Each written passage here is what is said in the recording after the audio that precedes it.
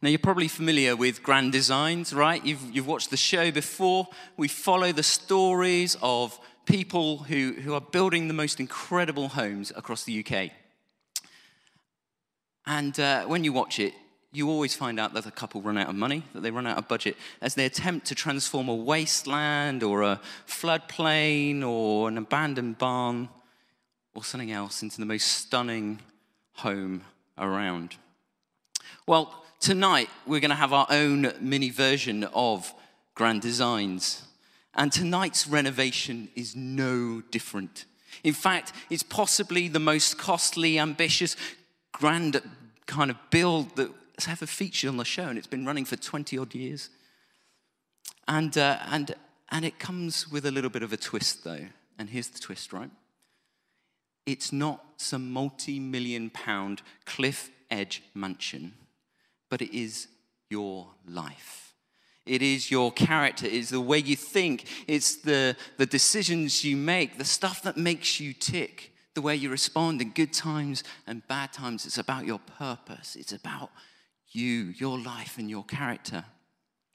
And can I have my slides up, please? Is that all right? That'd be great.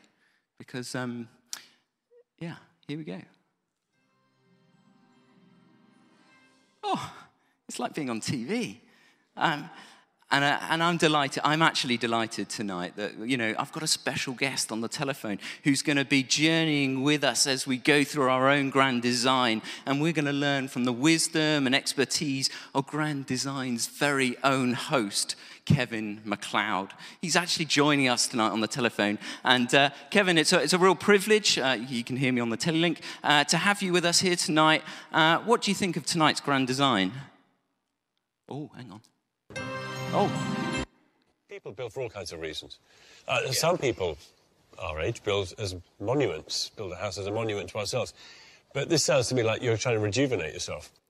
Absolutely, Kevin. We are exactly trying to do that. We are trying to rejuvenate ourselves. We're actually trying to rebuild our whole lives, our character. And I know, and I know you guys know it too, that my life needs a little bit of renovation, okay? Thanks, Prudence. Always know the truth. The spirit of truth comes from Prudence. Here we go. Let's get the list up, because there is. I would love to say that my life was full of love, full of joy, full of peace, full of patience or forbearance, full of kindness, full of goodness, full of faithfulness, gentleness, and self-control. But I know it's not. And actually, if I compare my life to that list up there, wow, I'm probably a disused barn that hasn't seen anything except a cat walk in or out of it in about 30 years. You see, my life does not look like that completely. It's its own shell, and it needs a completely new renovation. It needs restoring. It needs making whole. And, I don't know about you, but would you like to be renovated with some of this stuff? I mean, wouldn't you like to fully know God's unconditional love in such a way that it just oozed out of you unconditionally to everybody around you? Wouldn't you love to be filled with so much joy that no matter what circumstances came your way, you were just filled with this unquenchable joy? Wouldn't you love to have patience that knew no frustration? Wouldn't you love all of this stuff? Wouldn't you, wouldn't you love kind of kindness so you could share with your families and your friends and even be kind to that guy who stands up on the front stage with the maroon jumper who talks too much and still say something nice to him at the end of the service?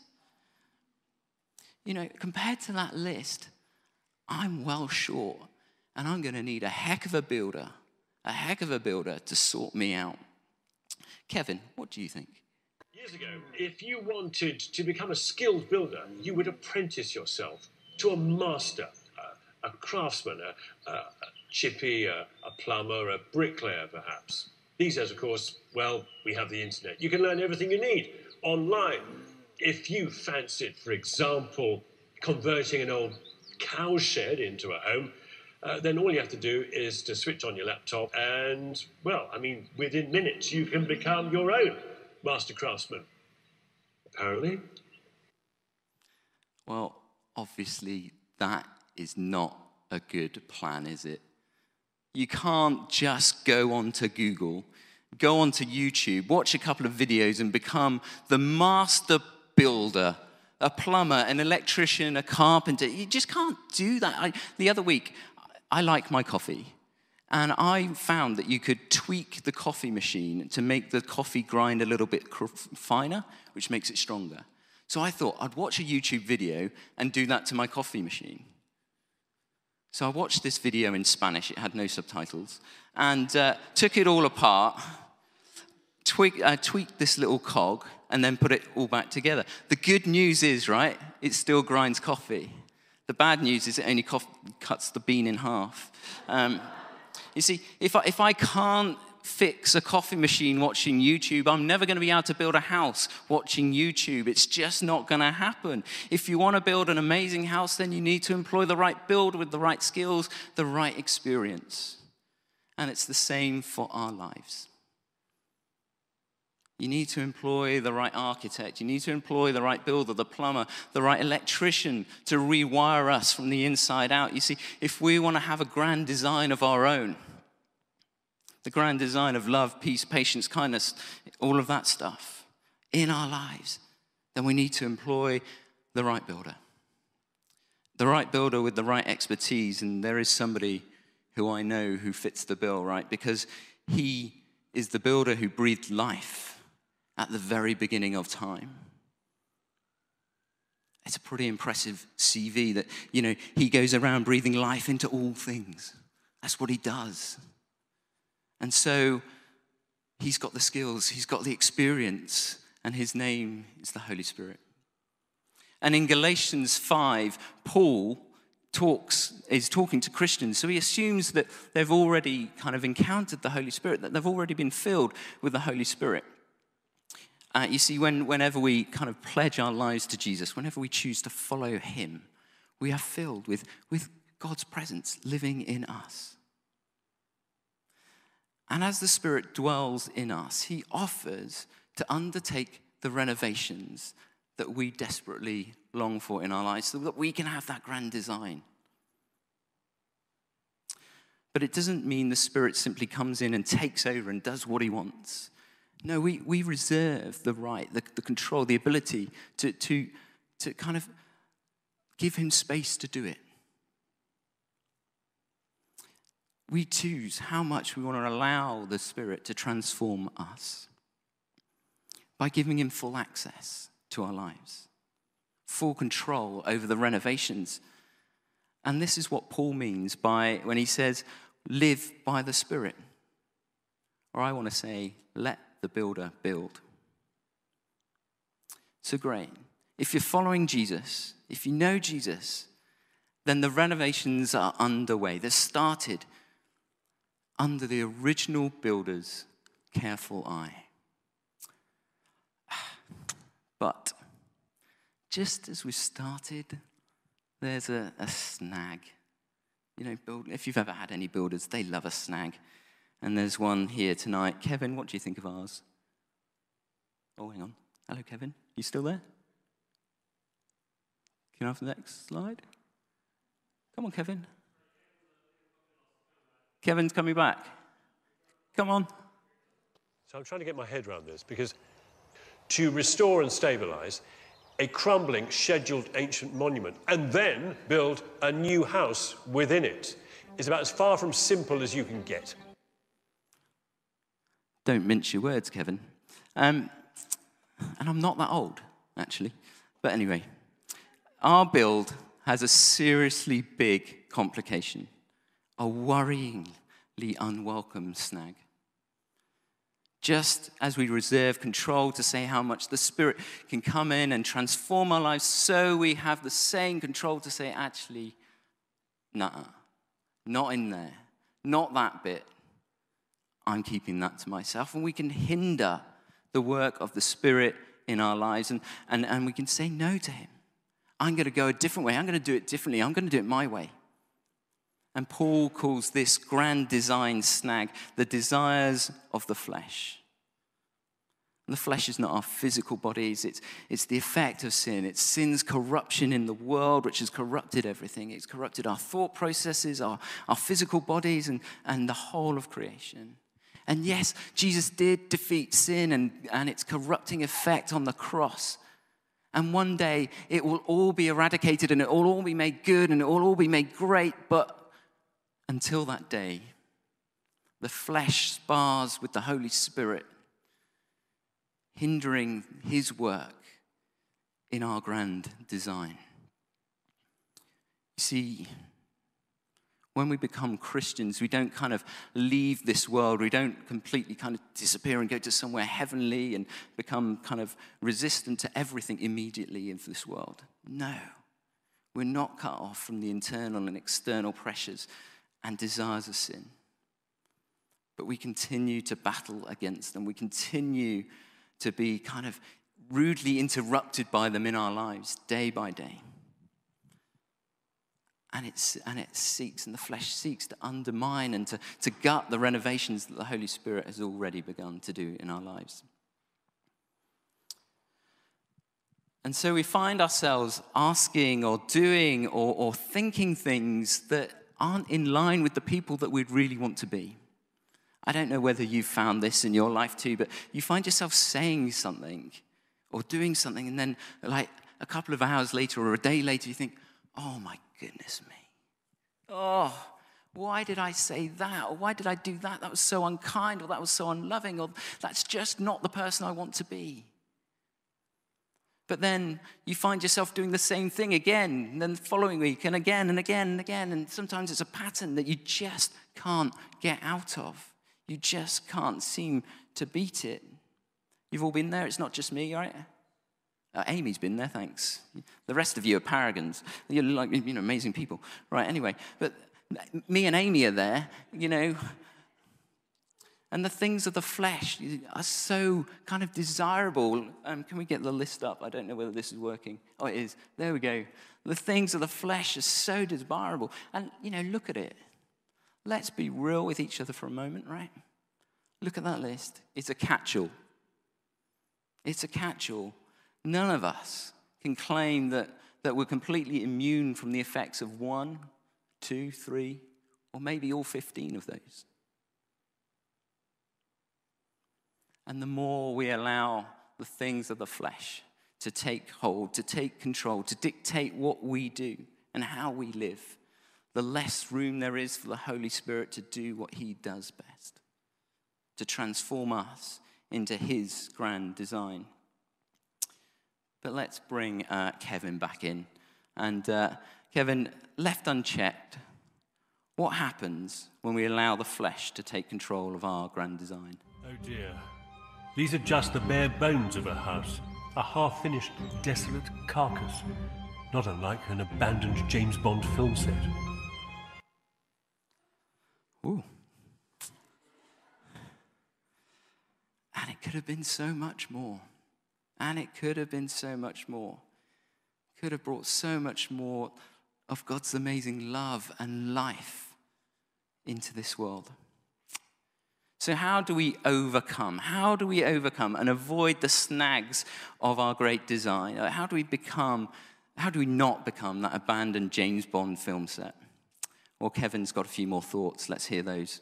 Project managing yourself is no way to save money. If anything, the budget could end up escalating for lack of professional management. The world spends £13 billion, $13 billion a year on self-help. Products and services designed for self-help. But as Kevin said, they ultimately fail if they are no way to transform a life into the kind of grand design that we've been dreaming about tonight. You see, because the flesh always gets in the way. But fortunately for us, we're not called to conjure up the strength inside ourselves to transform us and to overcome the snag of our grand design, because we just can't do it. And that's why we keep spending money on money on these self-help things, because they're never going to work. It's only by the Spirit, his power in our lives, that we can overcome the flesh. You see, because when Jesus died on the cross, he defeated sin. He defeated its corrupting effects. And it is Jesus' flesh-defeating spirit that lives and dwells in each one of us who follow Jesus. And as we give space for the Spirit, and as we turn to the Spirit, and in one version it says as we walk, so as we choose that way of living, he leads us away from the things of the flesh, towards the things of the things of the Spirit, the fruit of the Spirit. Bringing out peace, joy, love, patience, kindness, thankfulness. But unfortunately for you and me, we can't just say one prayer, Holy Spirit, come into my life, transform me with all these things, and you're the perfect human being. Unfortunately, it does not work that way. Yes, the Holy Spirit does it. Yes, it is his work. But we have a part to play in it as well. Our part is creating space in our lives, not just at church on a Sunday evening, but day to day, hour by hour, creating space for the Holy Spirit to work in our lives, to renovate us, to bring out his fruit in our lives, that we may see love, joy, peace, patience, kindness, goodness, faithfulness, gentleness, and self-control erupt and occur naturally as we are transformed by the Holy Spirit day by day. Kevin, what do you think about that? Oh, blimey. Gate posts and a drive. At the building? Oh, my word. How could I have doubted? The new beginning hovers above the scarred earth, a clean island in the mud. The closer you get to it, the kind of wilder, the kind of bolder it is. The building has all the poise and resilience of a prize fighter, ready to resist the rising tides. Can I put it any better?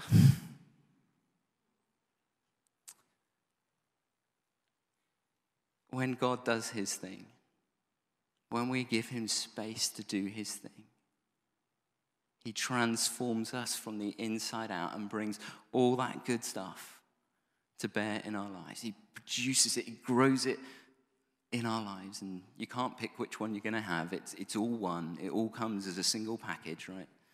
And the Holy Spirit grows it and fertilizes it and renovates us with it all. But we've got to choose to follow it. We've got to choose to go that way, to give space to God for him to do his thing. And let me give you a quick health warning as we come to a close. It's not always the most comfortable thing. It's not always the most easy thing, because it makes us face our own flaws. It makes us face us and the bits of us that we perhaps don't like too much. But is it worth it? Is it worth facing those things as the Holy Spirit brings those things to light in our lives? Absolutely it is. Absolutely it is. And so this evening, in this moment, I'd just like to invite us, we'll stand together, and we're going to invite the original builder to come and build some stuff in our lives afresh. Would you like to give some more space for the Holy Spirit to do that stuff in your life? Some of you would. Why don't we stand together? The band will come back up, I'm sure, in a moment.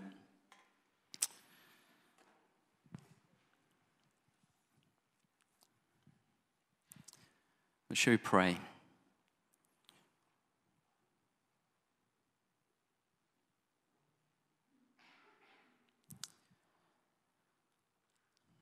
And why don't we start by saying, "Here I am, Lord. Here I am." And just allow yourself to be seen by God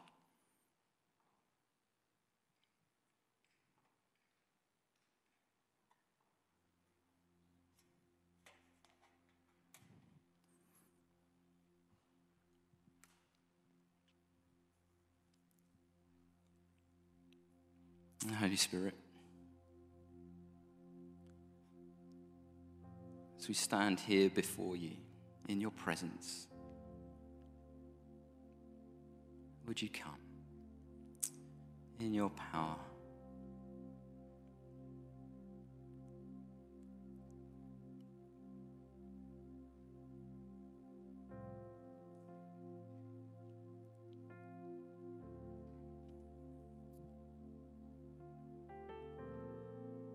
Would you lead us, Lord Jesus? Would you give us fresh energy, fresh desire to allow you to build and to renovate our lives with your things?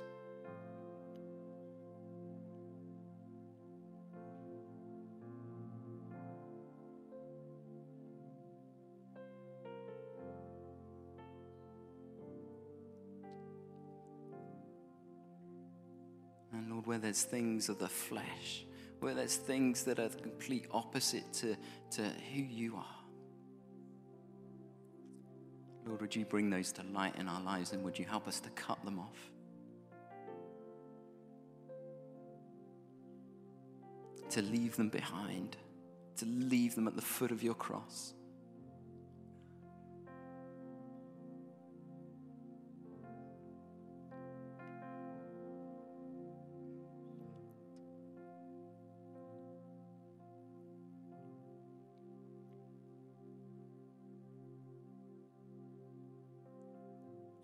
Holy Spirit, come and breathe your life. Come and build in our lives, Lord Jesus.